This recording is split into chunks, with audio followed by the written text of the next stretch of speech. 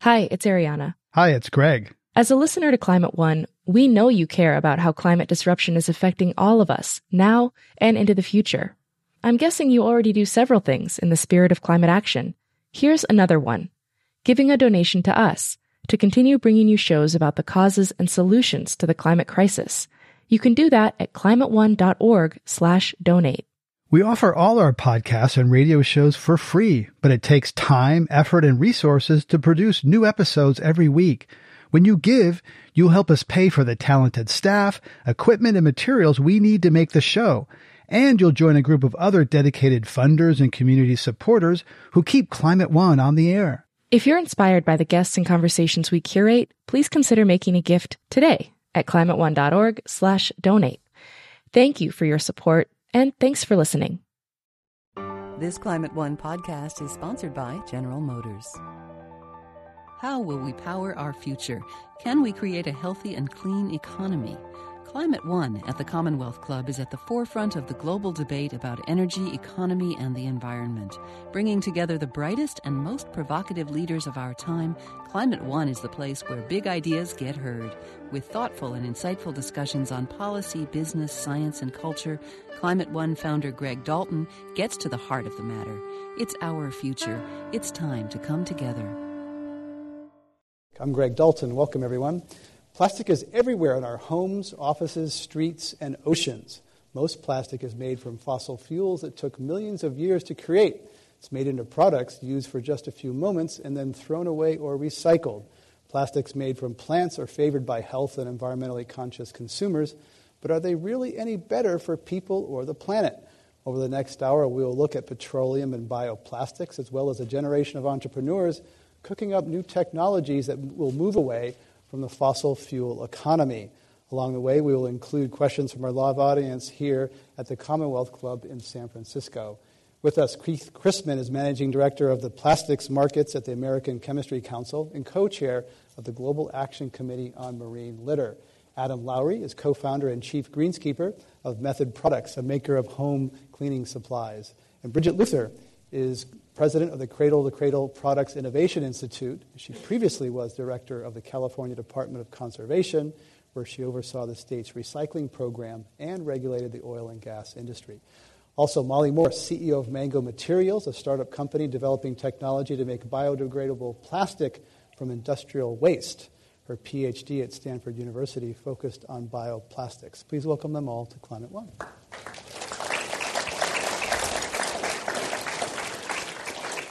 So, Bridget Luther, I want to begin with you and tell us first how plastics resulted. It's a huge industry, something like $400 billion in the United States a year, started as using a waste product.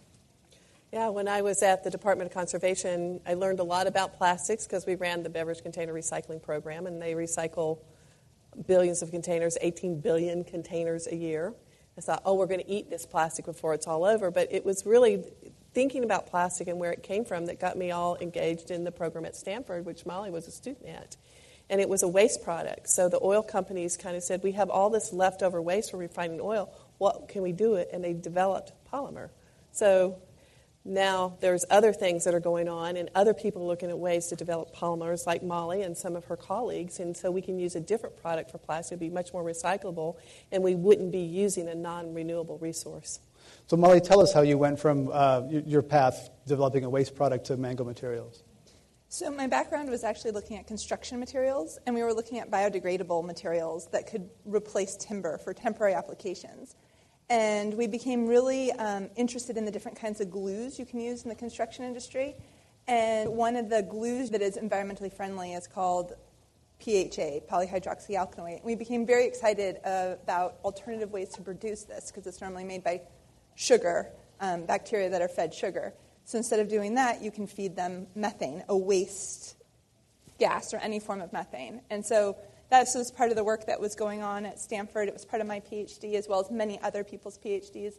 So after I graduated from Stanford, I actually consulted for a bit and then realized that although this idea was really in its infancy, it really could drastically change the fate of plastics in the environment and in the world.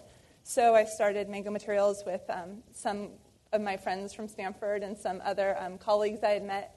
and we started a company to commercialize this. It's still very early stage, but we're very excited about the potential. Early stage, I think your current office is in a shipping container. Is that right? Okay. Yeah. Right, so cool. our field demonstration site is in a shipping container at a wastewater treatment plant. Excellent. Adam Lowry, let's talk about, you were a former climate scientist. How did you get into making soap? Yeah, I worked for Dr. Chris Field. He's a well-known, world-renowned climate scientist and one of the authors of the lead authors of the IPCC reports. And as sort of the low man on the totem pole, I did a lot of the climate science that was supposed to lead to policy change. And this was over 10 years ago. And the reason I went into business and started a business is I was, well, firstly, not the world's greatest scientist, I learned. And then secondly, I wanted to find a way to really make mainstream ideas around sustainability and responsibility of materials. And I was finding that by doing climate science, even though I was passionate about the science, we all know the uphill battle that climate science is in the political sphere. And so I decided to go a different path. And that's what led me to starting my business, much the way you have, 15 years ago. And now we're the world's largest green cleaning product company. In North America, we've got about 120 employees. Worldwide, we've probably got about 250 or so. I don't really keep count. We make probably close to 100 million bottles a year, almost all of which are completely free of virgin plastic altogether. Okay, we'll get into more of that shortly. Keith Christman, tell us how you came into the plastics industry, your background. Well, I've worked at American Chemistry Council for, I guess, about 23 years on different policy issues. And today I work on plastic markets, things from building and construction where plastic's used for insulation and products like that. Automotive, where we're working on CAFE standards and increasing fuel economy with lighter weight cars with plastics, and also with packaging products. Now, I looked up, in researching for this program, I looked up at a site, 5gyres.org, and one of their taglines there is that it's made to last forever and designed to throw away. We know about that's plastics, right? And so there's a lot of plastic pollution in the oceans. I think a lot of people have seen birds where their stomachs are full of bottle caps, et cetera. So what is the industry approach to addressing that plastic pollution problem in the oceans? Well, first off, we know plastic doesn't belong in the oceans. We don't want it in the oceans. Our products are too valuable to end up there. We want to keep them from being in the oceans and other waterways. Our associations across the world have joined together, announced a public declaration at the 5th International Marine Debris Conference. Over 50 associations from over 30 countries committed to actions to reduce marine debris. And since that time, in 2011, we've announced over 140 different projects to help reduce marine debris. And the biggest ones you think will be most effective? Here in California, an example is we've worked with California State Parks and Keep California Beautiful to put over 700 recycling bins on state beaches. We're doing research with some UN organizations on microplastics and issues around that. We're working with also with Keep America Beautiful on a nationwide campaign called I Want to Be Recycled that promotes recycling and raises people awareness about the ability and need to recycle more products and the benefits of doing so. Bridget Luther used to oversee California's conservation recycling program. What do you think of that industry approach to marine plastic pollution? Oh, it's great. It's just a small, there's so many holes in the dike. Where are you going to put your finger? I guess for me, at the Cradle to Cradle, it's not that just plastics are in the ocean, but that they're toxic. And so the toxic plastics are getting into the fish, and that's getting into our food stream. So it's not only poisoning marine life, and it just looks terrible when you look at it, and you look on the beach, and it's a terrible thing. But wouldn't it be great if we had some innovators who actually invented a plastic that was good for fish? So if it was good for fish, it might be good for people. And I know that at Stanford, they've also been looking at a plastic that has a salinity trigger. So then when it gets in the ocean, it would actually disappear, or it would become something that would be valuable. So I think we need to always talk about, what are we actually doing with the stuff we make, and is it having a positive benefit? And that's the whole philosophy behind the Institute and our certification program. And I think that the innovation that's going on in the two universities, we saw so much innovation going on in this area at Berkeley Green Chemistry, at Stanford's Woods Institute. I mean, there's a lot of things out there that would be super valuable if we could just have the demand for it. for Mango Materials, she's going to invent this great stuff, but we got to get it off the shelf and get it out there so that companies actually start using it. So I'd like to see the American Chemistry Council just have this whole innovation thing going on. I think it'd be so fun. And innovation's part of the things we do. We have members who are making bioplastic. One of the world's biggest producers of bioplastics is one of our members. So innovation is something we certainly endorse and certainly promote. And, one of the great things about plastics is it can be made from a variety of different forms of carbon, whether it's bio-based carbon or other types. So that is one of the benefits of plastics, and you can organize it in ways to make different products. Adam Lowry, you're actually harvesting some of the plastic from the gyres and making bottles out of them, or from beaches anyways. Tell us about that.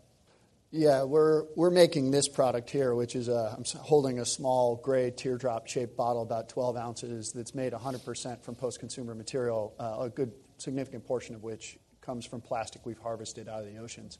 Now, the reason we've done this product, which is just 2 products amongst many that we have, method-branded products, is really to raise awareness. We're not trying to solve the ocean plastic problem by taking plastic out of the oceans and making bottles out of it. But by doing that, we're demonstrating that what people say is impossible actually is possible. And I believe taking sort of the first, most important step towards addressing the ocean plastic pollution problem.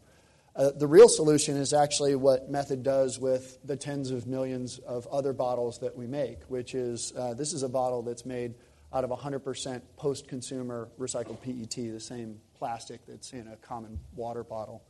And this was something that not too long ago people said was absolutely impossible. You could not make a clear, high-quality bottle that looked this good that was made entirely out of post-consumer material. And, the carbon footprint of this plastic resin is 60 to 70, 75% lower than virgin plastic. And what I think is really important about that is there is a lot of exciting development going on in the bioplastics sphere. But there's also some things that we don't talk about in terms of where this stuff really ends up. And using the plastic that's already on the planet is a solution that we have today. So I tend to favor solutions that we can employ right now rather than saying, the technology's coming. Yes, we need to invest in technology, and technology is going to help. That shouldn't stop us from doing what's right today. So what about just sending big ships out to the oceans and sucking that stuff up? And I mean, that sounds naive. Is it too simplistic to go out there and suck all that up? There are organizations that are working on that. As a chemical engineer, I can tell you from just kind of an energy standpoint, it doesn't really work. The plastic is too small, too spread out in order to practically do that. We gather the plastic for our ocean plastic bottle on the beaches of Hawaii because it's sort of horrifying, but the beaches of Hawaii actually act as a natural sieve, and they collect the types of plastic that we can use to put back into a recyclable bottle.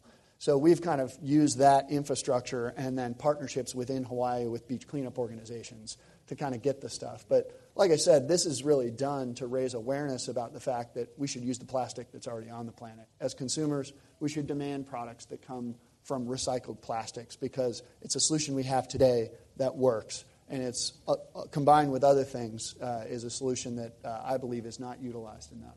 Keith Christman, let's get you on that. Utilizing the plastic that already exists, and is that economic? Oh, absolutely.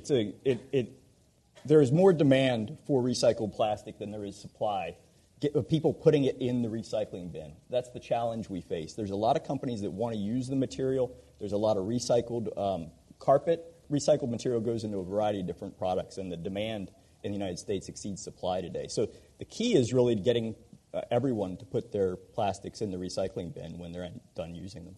Let's get at that. If there's demand, because a lot of times we've heard the opposite about recycling, that people recycle their stuff and there isn't a demand for recycled materials, et cetera, and it ends up getting thrown away. Bridget Luther, you've managed this process in California. Yeah, the demand is getting much higher now because the cost of recycles, there's more parity now. So, and a lot of this is by what's happening in China, so we're all affected by this world is flat syndrome that we face. But I think with, Adam, companies like Method would actually demand the recycled plastic more states would actually participate in recycling. I don't know when you go out of California what you see, but I know what I see. There's not a lot of recycling going on in some of the other states. There's only 11 states that have what they call the bottle bill program, where everybody gets a little incentive to take your bottle back because you paid the nickel at the store and now you want the nickel back. So a lot of plastic is going into landfills in many states around the country that we could actually help. If they could just be like California, it would be much better, and there'd be plenty of recycled plastic for people like Adam. There's fighting words in some parts of the country. Those are fighting words in some part of the country, but it's California, so you can kind of put it right out there, right? There you go. Bridget Luther is president of the Cradle Innovation Institute and former head of the Department of Conservation in California. Let's talk about plastic bags. Started in San Francisco in 2007. There was a ban on plastic bags. Now currently about 100 cities and counties in the state of California have either banned or put a price on plastic bags. Keith Christman, is that a good thing to do? Well, I think there's some challenges in that. One of the concerns we have about bans alone are that the infrastructure that we use to recycle plastic bags and other product wraps, the wraps that go around cases of soda or a case of paper towels or diapers or other products, those things can be brought back to the grocery store. A lot of people don't know that. So that infrastructure to recycle those materials is mostly in the grocery stores around the country. There's more than 15,000 different locations that people can bring them back to.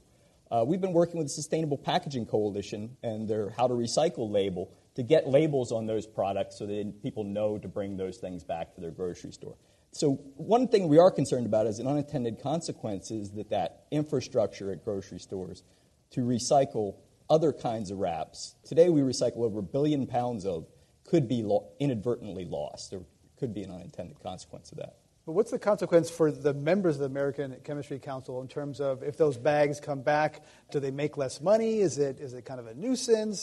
Does it parts of the companies that are more interested in virgin plastic? What are the consequences for the members of that closed cycle, that supply stream? Our companies want to increase the recycling rate. It's a strong desire of our companies to dramatically increase the recycling of plastics, and that's why we're working on film recycling with groups like SPC in the state of Wisconsin with a new wrap program to increase plastic wrap recycling. We've got a program on rigid containers. That isn't a threat to our plastic companies. They want to dramatically increase recycling and recovery. Bridget Luther? Show of hands. Who really misses their old bags? Okay, just for the radio audience, not one person on the hand. So, we can all make changes, and there's a lot of energy that goes into making bags, and we can just reuse bags over and over, and I just think it's a great thing. It's nice that the infrastructure was there, but in the end, it's not just about recycling, but it's also about reducing our waste, too, because there's just a lot of stuff that we could spend our energy better on than recycling bags that we didn't need in the first place. Well, I will say, too, we do strongly support reducing, reusing, and recycling. So people reusing their bags and using reusable bags is also something that we support. And that's a great thing.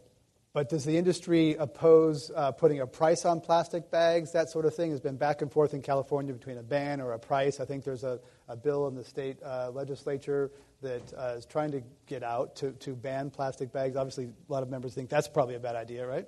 Well, we're not the organization that works on plastic bags any longer. So I want to be clear on that first off. But also, the side we're working on is the recycling side of plastic bags and wraps. So there is also some concern when places we've seen put in place a tax. Sometimes they've taken out their recycling bin because people would go into the recycling bin and pull out bags to use. So there are some concerns about that as well. We're talking about plastics and carbon at Climate One at the Commonwealth Club. Our guests are Keith Christman from the American Chemistry Council, Adam Lowry, co-founder of Method Products, Bridget Luther with the Cradle to Cradle Products Innovation Institute, and Molly Morris from Mango Materials. How about plastic bottles? That's another thing that's a topic here in San Francisco. We don't allow them or like them here at the Commonwealth Club. The city of San Francisco is trying to ban them. Keith Christman, let's talk about plastic bottles. The same thing as bags, or are they different? Well, plastic bottles are highly recycled. In California, the recycling rate's over 80% for CRV bottles. So they can be recycled, reused, and made into a variety of new products, fleece, jackets, and other products. So reducing, reusing, and recycling is something we strongly support. Adam Lowry, what do you think about plastic water bottles? Personally, I think that the way we use plastic needs to change along with the infrastructure to recover it and reuse it. So using plastic the way we do now, which for many single-use applications where the plastic is only there to keep something pristine until you take it home and either throw it away or recycle it, we should try to move away from that as a use of plastic because while Keith's got some nice stats about how much does get recycled, the national average for PET recycling is 24%. So for every pound that gets recycled, 3 of them are in a landfill for water bottle plastic. And water bottles is a very large user of those things. And California is a great example, but it's not like the rest of the world. So I think we should adapt. We should find new ways. That is both technologies as well as consumer behaviors to move away from single-use plastics. I'm not one to demonize plastic, however. I think plastic is as everyone here would agree, is a high-value material. We just need to make sure that we use it correctly and then pair it with the ability to get it back, whether through a technical cycle like a petroleum-based plastic or a biological one through a bioplastic. Let's talk about bioplastics. Molly Morris, you've done your dissertation, a lot of research on this. A lot of people think that salad fork made out of corn or potato is better. That compostable salad container is more virtuous than one made of big bad oil. Is that really true? That's a complicated question.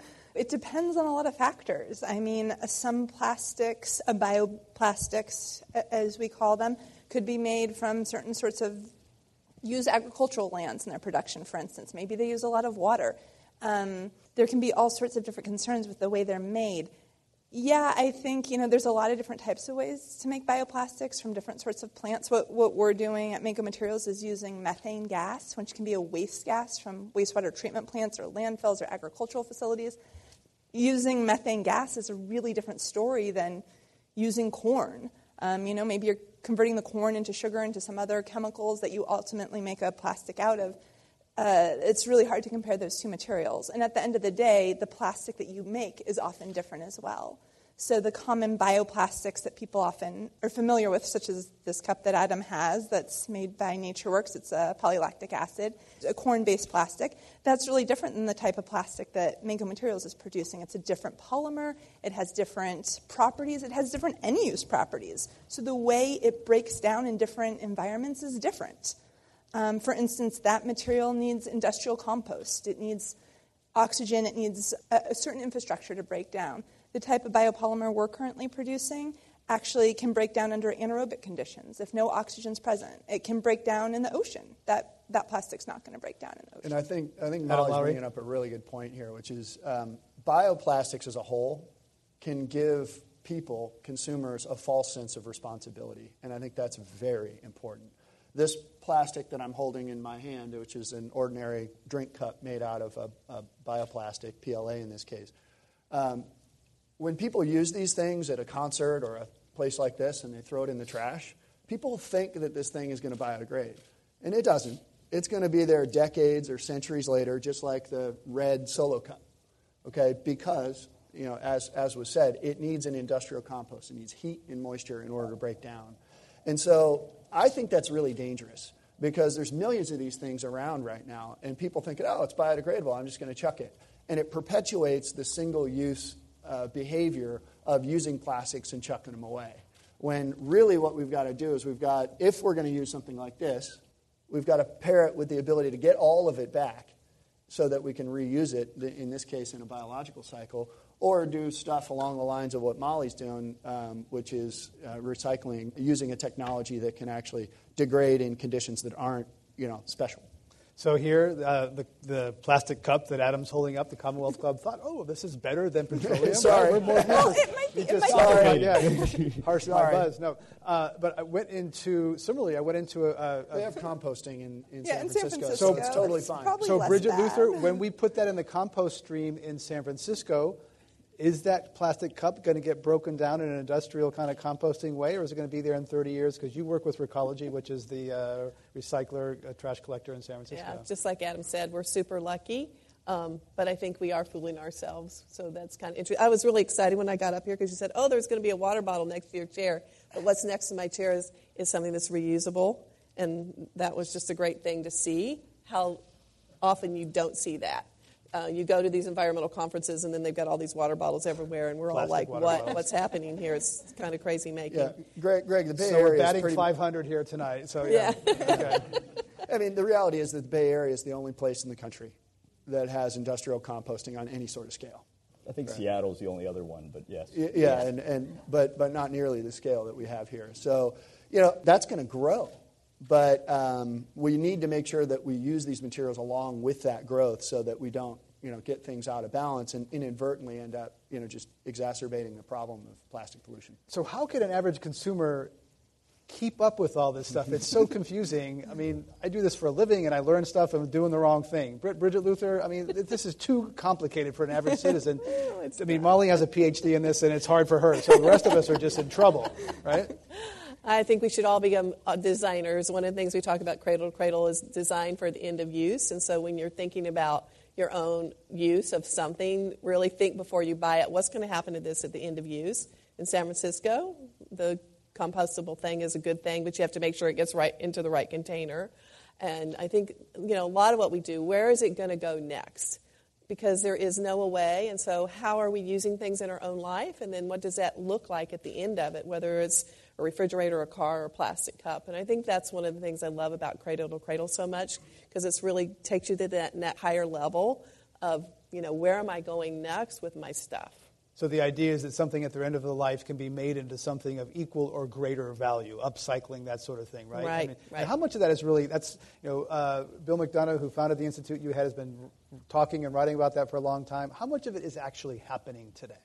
Well, part of it is the infrastructure need. One of the things I was just writing about, because there was a lot of talk about this at Davos and the circular economy, the infrastructure has to be there. So we've got all this stuff, and it can go somewhere else. Who is actually going to get it there? And California made a big investment in recycling 40 years ago. They put the infrastructure in place, and we're seeing the payoff in that now. What about all the other things that we have that don't have a place to go? The used hairdryer, the old vacuum cleaner, your cell phones, whatever.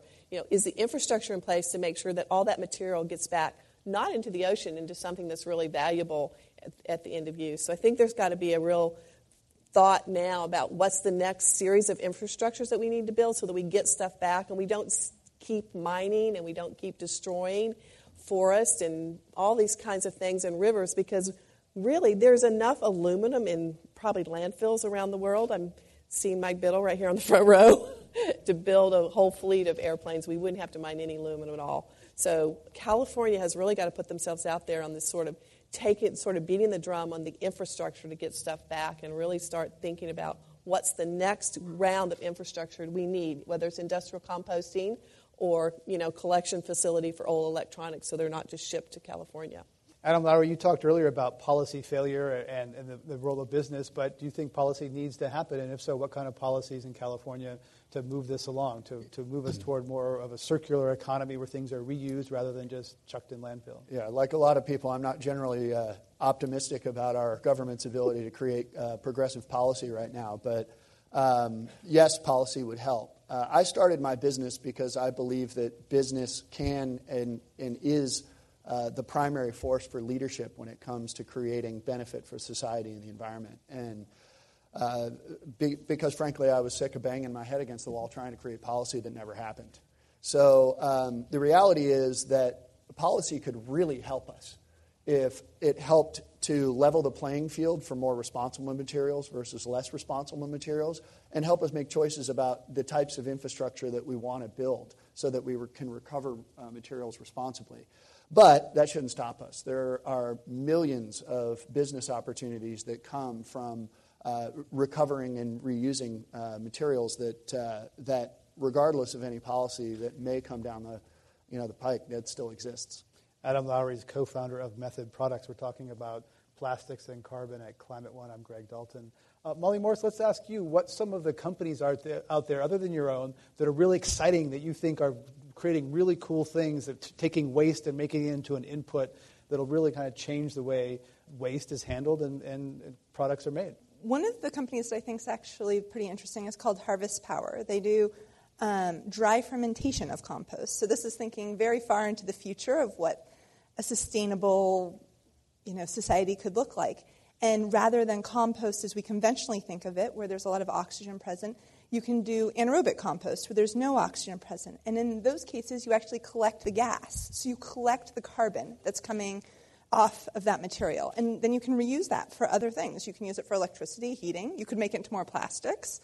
So I think that's one of, sort of like Mega Materials sort of far-thinking technologies. And, if we think of where recycling was 40 years ago and we think of how far we've come on that front, how far compost still has to go, I think things like dry fermentation is really interesting. Molly Morris is CEO of Mango Materials, a startup company here in the Bay Area. Bridget Luther, we talked a little bit about carbon being not a villain. A lot of people think of carbon as the enemy. We got to get it out. We got to beat it down. Paul Hawken was here recently and said carbon is a friend. Carbon should not be our enemy. Tell us about how carbon could be an input and a foundation for making products. Yeah, we've been hearing a lot of companies now who are trying to pull carbon out of the air and make it into materials. I'm not sure how likely that is, but I love that people are thinking about it. How do you take carbon, pull it out of the air, and make something amazing? Just the whole idea of the methane-gas polymer makes me so happy, and I'm so excited for Molly. And the one reason I love it is it keeps going around. One thing about recycling plastics, every time you recycle it, the polymer gets a little different, so that can't happen in perpetuity. But with the methane-based polymer, it can. So you would actually make something, if you kept it, it could just keep going around, just like aluminum, just keeps going around and around and around. It's just such a strong bond that it's reusable over and over and over again. So those kinds of activities need to be incentivized. And let's ask Keith Chrisman, how many of your member companies are looking at those sorts of things? There's the innovator's dilemma, which is well known, which is large companies often don't innovate because they protect, defend the franchises that they've built that are so profitable. You look at the Mango Materials, et cetera, thinking they might eat the lunch of your members one day? Well, many of our companies are looking at bio-based materials and other kinds of plastics. Some of the largest companies are the leaders in bio-based plastics in the world. High-density polyethylene that's made from sugar cane is one of the largest uses today of bioplastic. So in addition to bio-based PET, so many companies are looking at that and making many innovations to deliver new products along those lines. Adam Lowry? Yeah.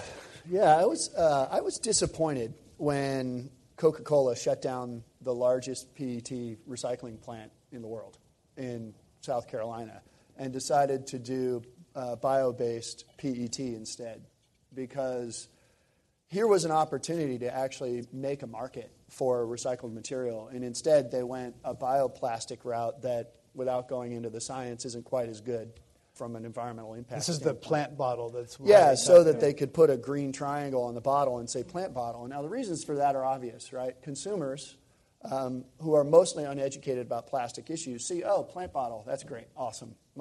They've solved my water bottle dilemma, right? And I can just keep using it. And, I don't pretend to know the reasons behind that, but I wish that we would make more use of the technologies that we already have rather than keep pointing to the technologies that we could have tomorrow. A lot more recycling needs to happen. That's the thing. There's just not enough of it going on. We're not capturing these materials in good cycles. That's why I say more states have to be like California. They have to start investing in the infrastructure to get this stuff back so that we can actually recycle it, so that getting a piece of recycled plastic won't be any big deal. It will be your first choice instead of your second choice. You will just do it. It will become natural to you and say, oh, it's going to be recycled. I'm just going to do this, and this is part of my business plan now. So I'd like to see just more states following California's lead. On the other hand, on some of these people making the bioplastics, they ought to be also investing in compostable facilities so that they know at the end of use that compostable, whatever it is, gets back into something that's valuable and doesn't become a piece of waste. It's just sitting in a trash can, in Georgia. Can I add something on I think there are a lot of exciting things happening in recycling across the country. And one of the things we've seen happen just in the last 4 years or so is a dramatic increase in the number of communities that have the ability to recycle non-bottle rigid containers locally. You look back just 5 years ago, only about 30% of people could recycle that stuff at their home. Today, the number's over 60%.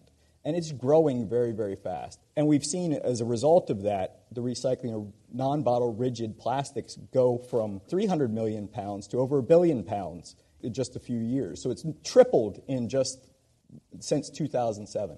And non-bottle hard plastic, what's an example of that? Butter tubs, large 5-gallon pails. So a variety of rigid containers that people can now recycle at home that they weren't able to before. And I think that's something that we are seeing as more opportunity to recycle those materials. Bridget Luther, does industry obstruct recycling plans and laws? Only 11 states have laws, you said earlier. Is industry sort of... Well, yes, because they have to pay a little bit into the front, and then they get the money back on the back end, so it starts to disrupt their business plans. So they don't like it. So, yeah, they fight it. Wouldn't it be great if we just had a national bottle bill? And somebody just stood up and said, we're all going to recycle, and that's going to be the end of it. They do it in Germany. They do a lot of it in Europe, so it would be really fun.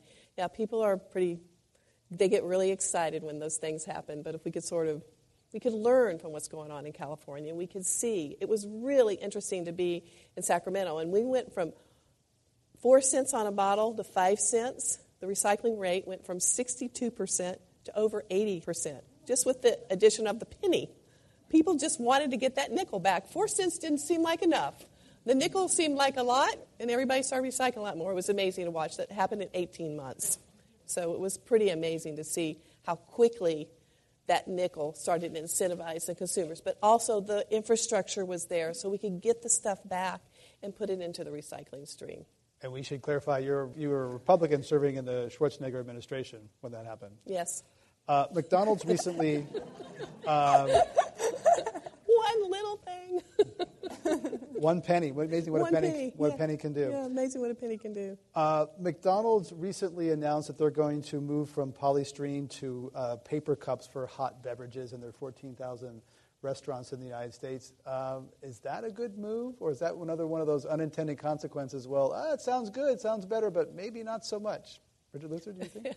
Whenever you can get rid of styrofoam, I'm all for it, because it's just there's nothing you can do with it much at the end of life. So I think it's a good move. Ironically, there's more ability in the state of California to recycle polystyrene foam cups than there is to recycle or compost paper cups. 50% of people in California can recycle polystyrene cups in the top 50 communities in California, and only 15% of people can either recycle or compost paper cups. I wonder how many people know they can recycle styrofoam cups. Well, it's not in San Francisco, but you go in Southern California and L.A. and other areas around there, they do. Okay. So it needs to be put with your infrastructure that you have locally. So that's the important part. Before we go to audience questions, I want to come back to consumer confusion and labeling, because all this is so complicated. How can consumers be educated? There's lots of attempts to have some kind of simple label for what's recyclable, recycled. Is there any hope there, Adam Lowry, for some simple logos? Is it all at the brand level, which is where you do it? Yeah, exactly. I mean, what we do is we try to use our brand to carry a message. We call this Ocean Plastic message in a bottle. And it's really that we're just trying to raise awareness about, think about it before you buy it, whether you're talking about a cleaning product or any other type of product. And that really is as simple of a message as we go with, because it is super confusing. We can't expect consumers to be plastic scientists. That is just unrealistic. And until such point that we have a system, which I hope we do, where we can clearly identify plastics, and those plastics are matched up with the ability to recover them and recycle and ultimately reuse them, unfortunately, we're going to have to rely on people like everyone here to know or at least seek out something that's a little bit more responsible. I think Keith Chrisman? Yeah, I think the Sustainable Packaging Coalition's new How to Recycle label will offer a lot in that regard, because it will make it easier for consumers to recognize things that are recyclable, and it will inform them what to do with things. An example is the film that goes around a case of soda, or the film that goes around a case of paper towels. People don't know that material can be recycled, but this new label will tell them they can recycle it and tell them they can bring it back to the stores and put it in the recycling bin at the front. So that's a real opportunity. We've been working with them in the state of Wisconsin to promote that. And more people become aware of that. It's an easy thing to do. Dry cleaning bags and other products like that as well. Yeah, Greg, ultimately it's going to be a multifaceted and multilateral solution. I think one other really key component is the business community should take the onus on itself to make things out of the materials that are already recycled. Because if they do that, then they're also sending a message to consumers when they buy those products that this is already made from a recycled material. So you should recycle it again so we can keep that going. I think on just one thing, on soap, wouldn't it be better to use a bar of soap with no plastic bottle at all? From a plastic standpoint, it certainly would. Unfortunately, a bar of soap has fairly limited applications. If you've ever tried to use it to clean your laundry or clean your floors, you'd but hand soap. Yeah. I mean, some environmental groups say don't use plastic bottles for hand soap. Use an old-fashioned bar. Yeah, you certainly can do that. I think one of the things that is important to recognize is that there's many different consumer habits out there, and it's harder to change consumer behavior than it is to redesign products. And so if you can actually redesign products and get people to adopt a more innovative and more sustainable format, you can keep people moving along to progressively more innovative and sustainable products. So pumping you got soap, to do both. Pumping hand soap is more fun. That's what it comes well, down to. I mean, many consumers it is, and it's also a better experience on your hands and things. So there's a lot of reasons why people use liquid hand soap, and you've got to work with that, not against it necessarily. Molly Morris, and then we'll go to audience questions. Molly? Oh, I was just going to say I think there's two confusing issues in terms of labeling. One is where did this material come from? Where did the carbon originate that's in the packaging? And the other is what's going to happen to this material when you no longer need it. So those are two issues that can really confuse consumers, and clearer labeling is definitely needed.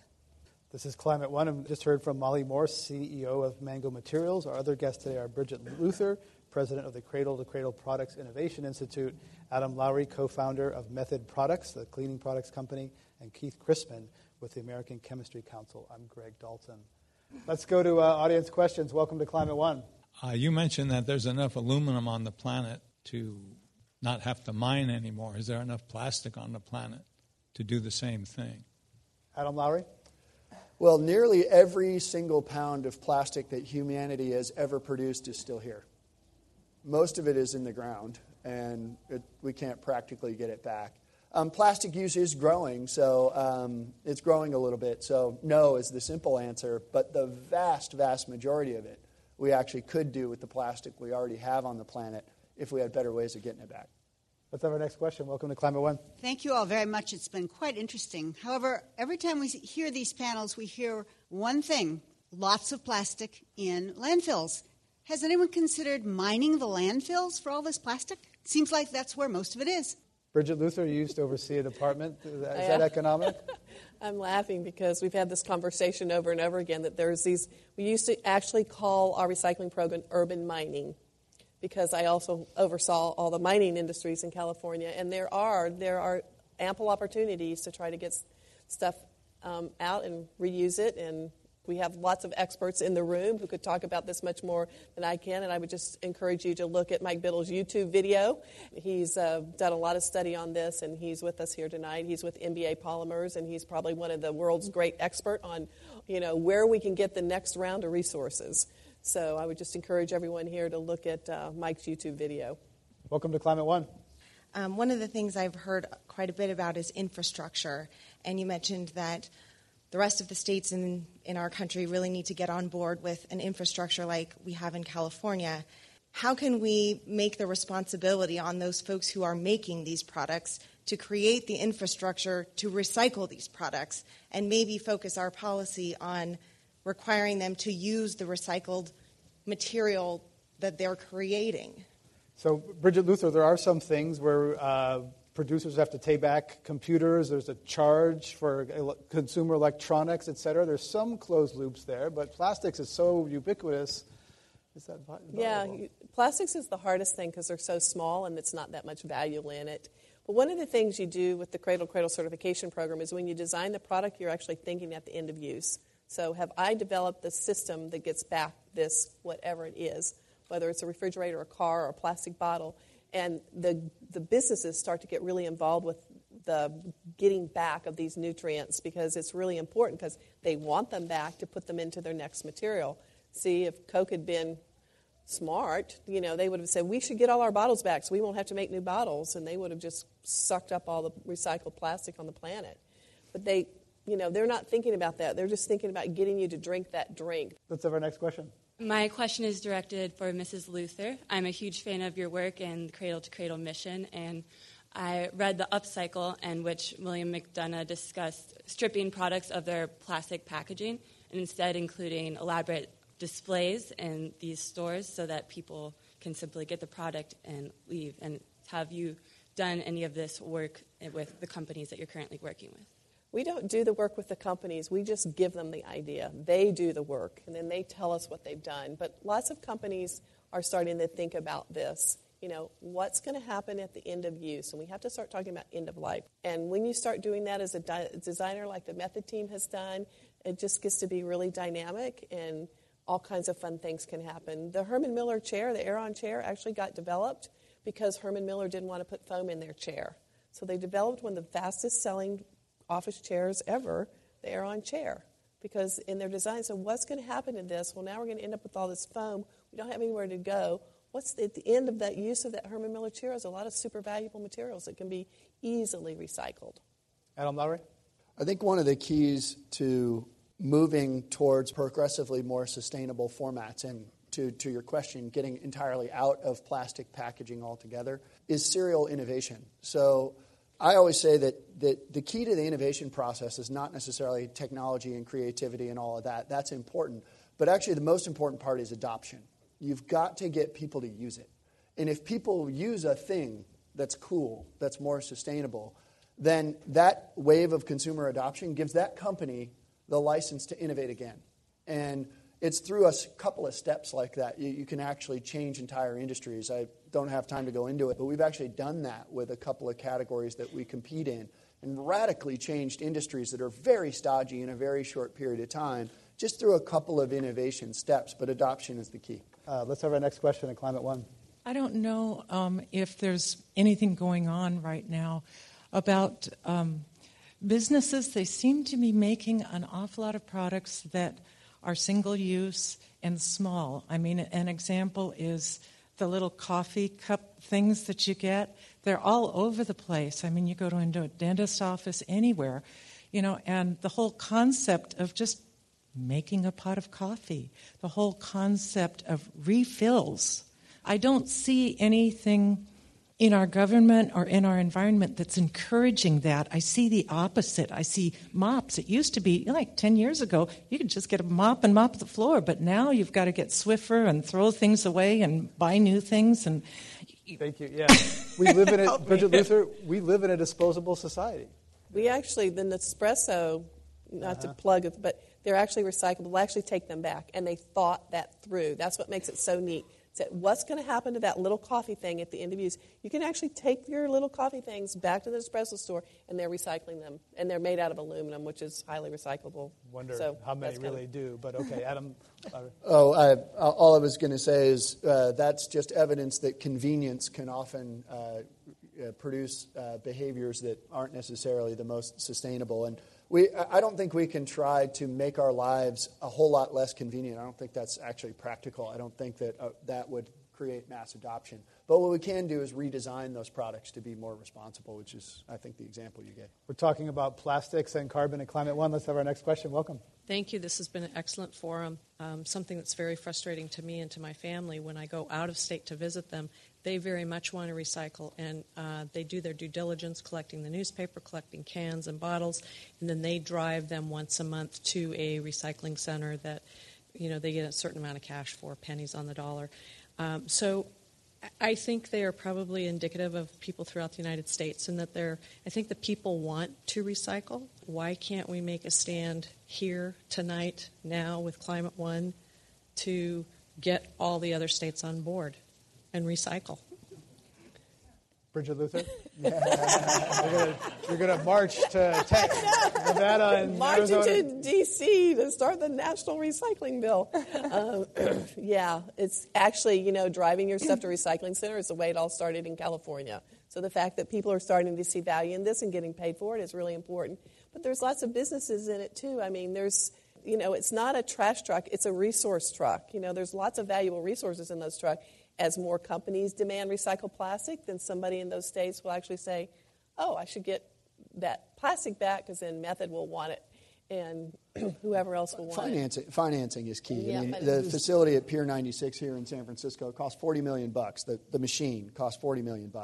Now, it's producing product that is now being sold, but financing is key. You've got to find ways of creating long-term income streams to defray the upfront investments. And there's also commodity prices. Dave Steiner, the CEO of Waste Management, was here a couple of years ago, and he realizes the economic value that he hauls away in those trucks every day, but it's largely dependent on commodity prices for aluminum, paper, et cetera. When those fluctuate, the economics are favorable or not, and they're so volatile that it's tough to build a business. Let's have our next question at Climate One.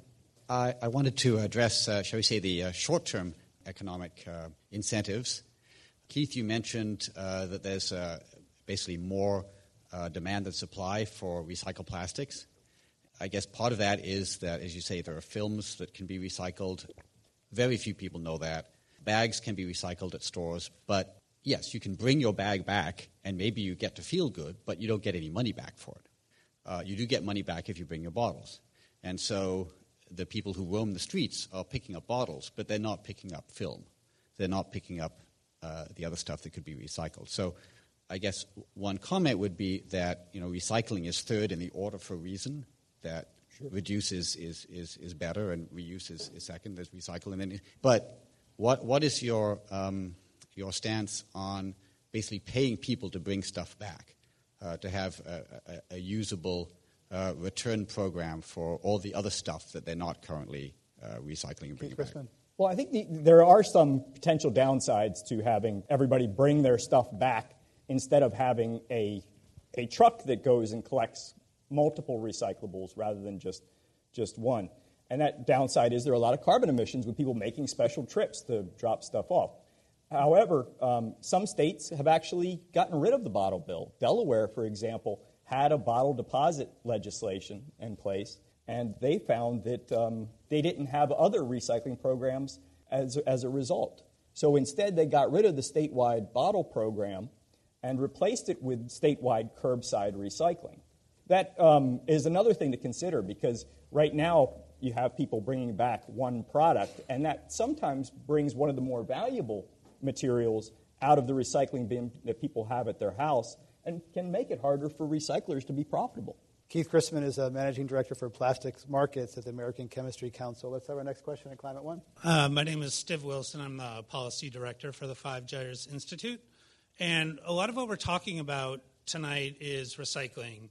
And when I look at our policy agenda with Five Gyres, we're looking at what solution is actually going to address the problem. And recycling is a very small part of that. If we look at generation in this country, the average footprint of plastic per person in the U.S. is 326 pounds per person per year. That's set to be upwards of 500 by 2020. We talk about modest gains in recycling. Well, as a percentage of generation, that's actually really, really minimal. And if you talk about things like low-density polyethylene or high-density polyethylene, these have flatlined or gone backwards. So when I look at our policy agenda, we say, ban the bag. We say container deposits, because do you know the number one barrier to a cradle-to-cradle strategy for the PET bottle is? It's container deposits. You can actually make a water bottle, a food-grade water bottle, out of a water bottle. And you have people like Nestle Waters looking at this now, and they say, we have 50% recycled content. The barrier to 100% is a container deposit. We could solve this problem overnight.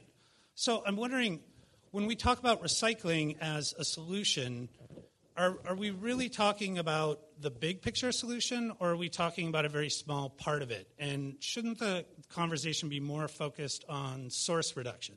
Actually, that's a great point. I mean, the hierarchy is reduce, reuse, recycle for a reason. And we strongly support reducing, reusing, and recycling plastics as well as other materials.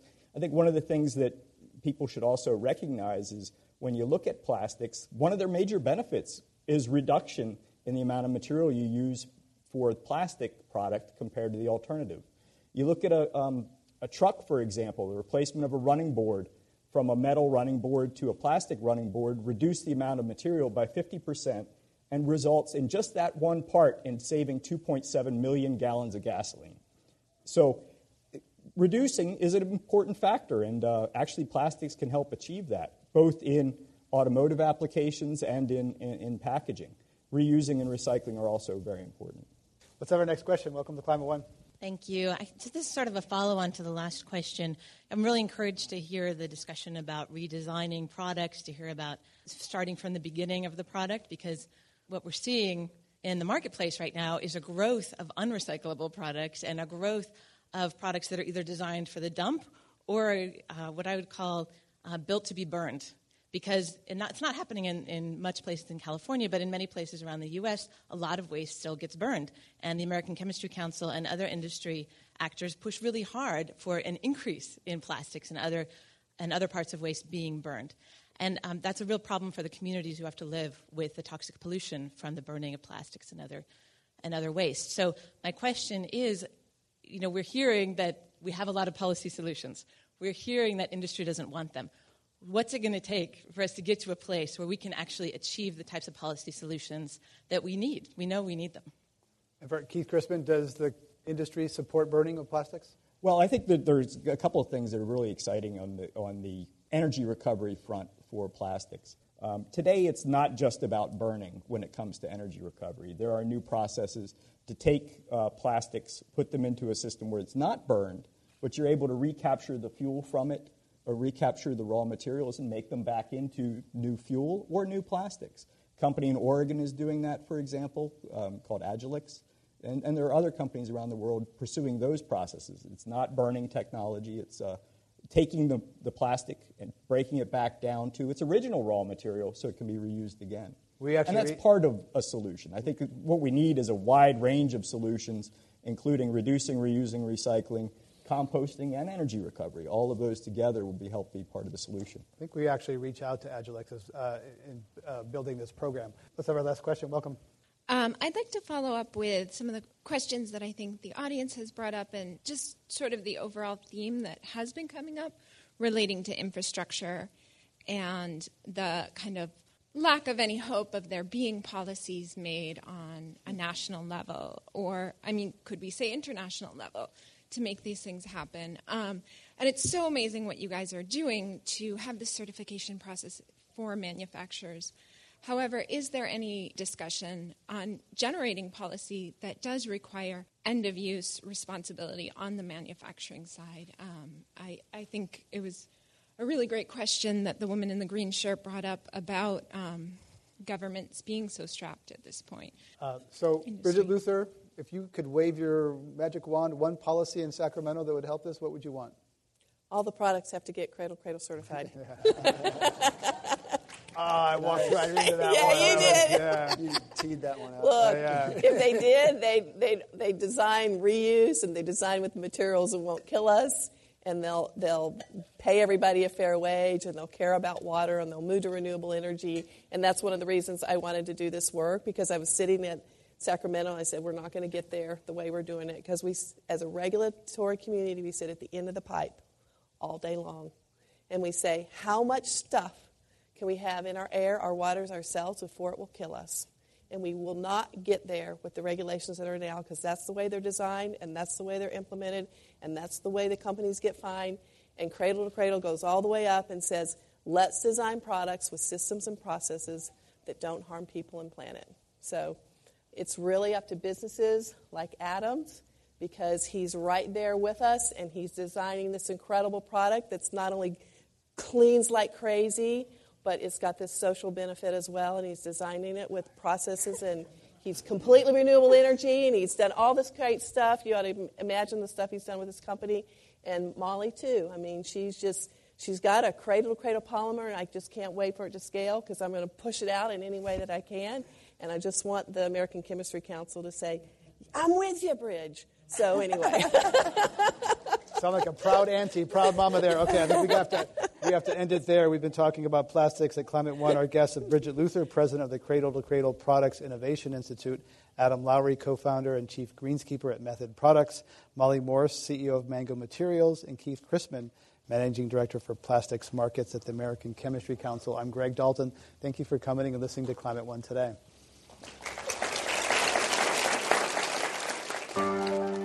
Climate One is the sustainability initiative at the Commonwealth Club of California, a nonprofit and nonpartisan organization. I'm Greg Dalton, the executive producer and host. Our producer is Jane Ann Chen. Alyssa Kerr is the assistant producer. The audio engineer is Andre Hurd, and editor is Annie Chelsea. The Commonwealth Club CEO is Dr. Gloria Duffy. This is Climate One, a conversation about powering America's future.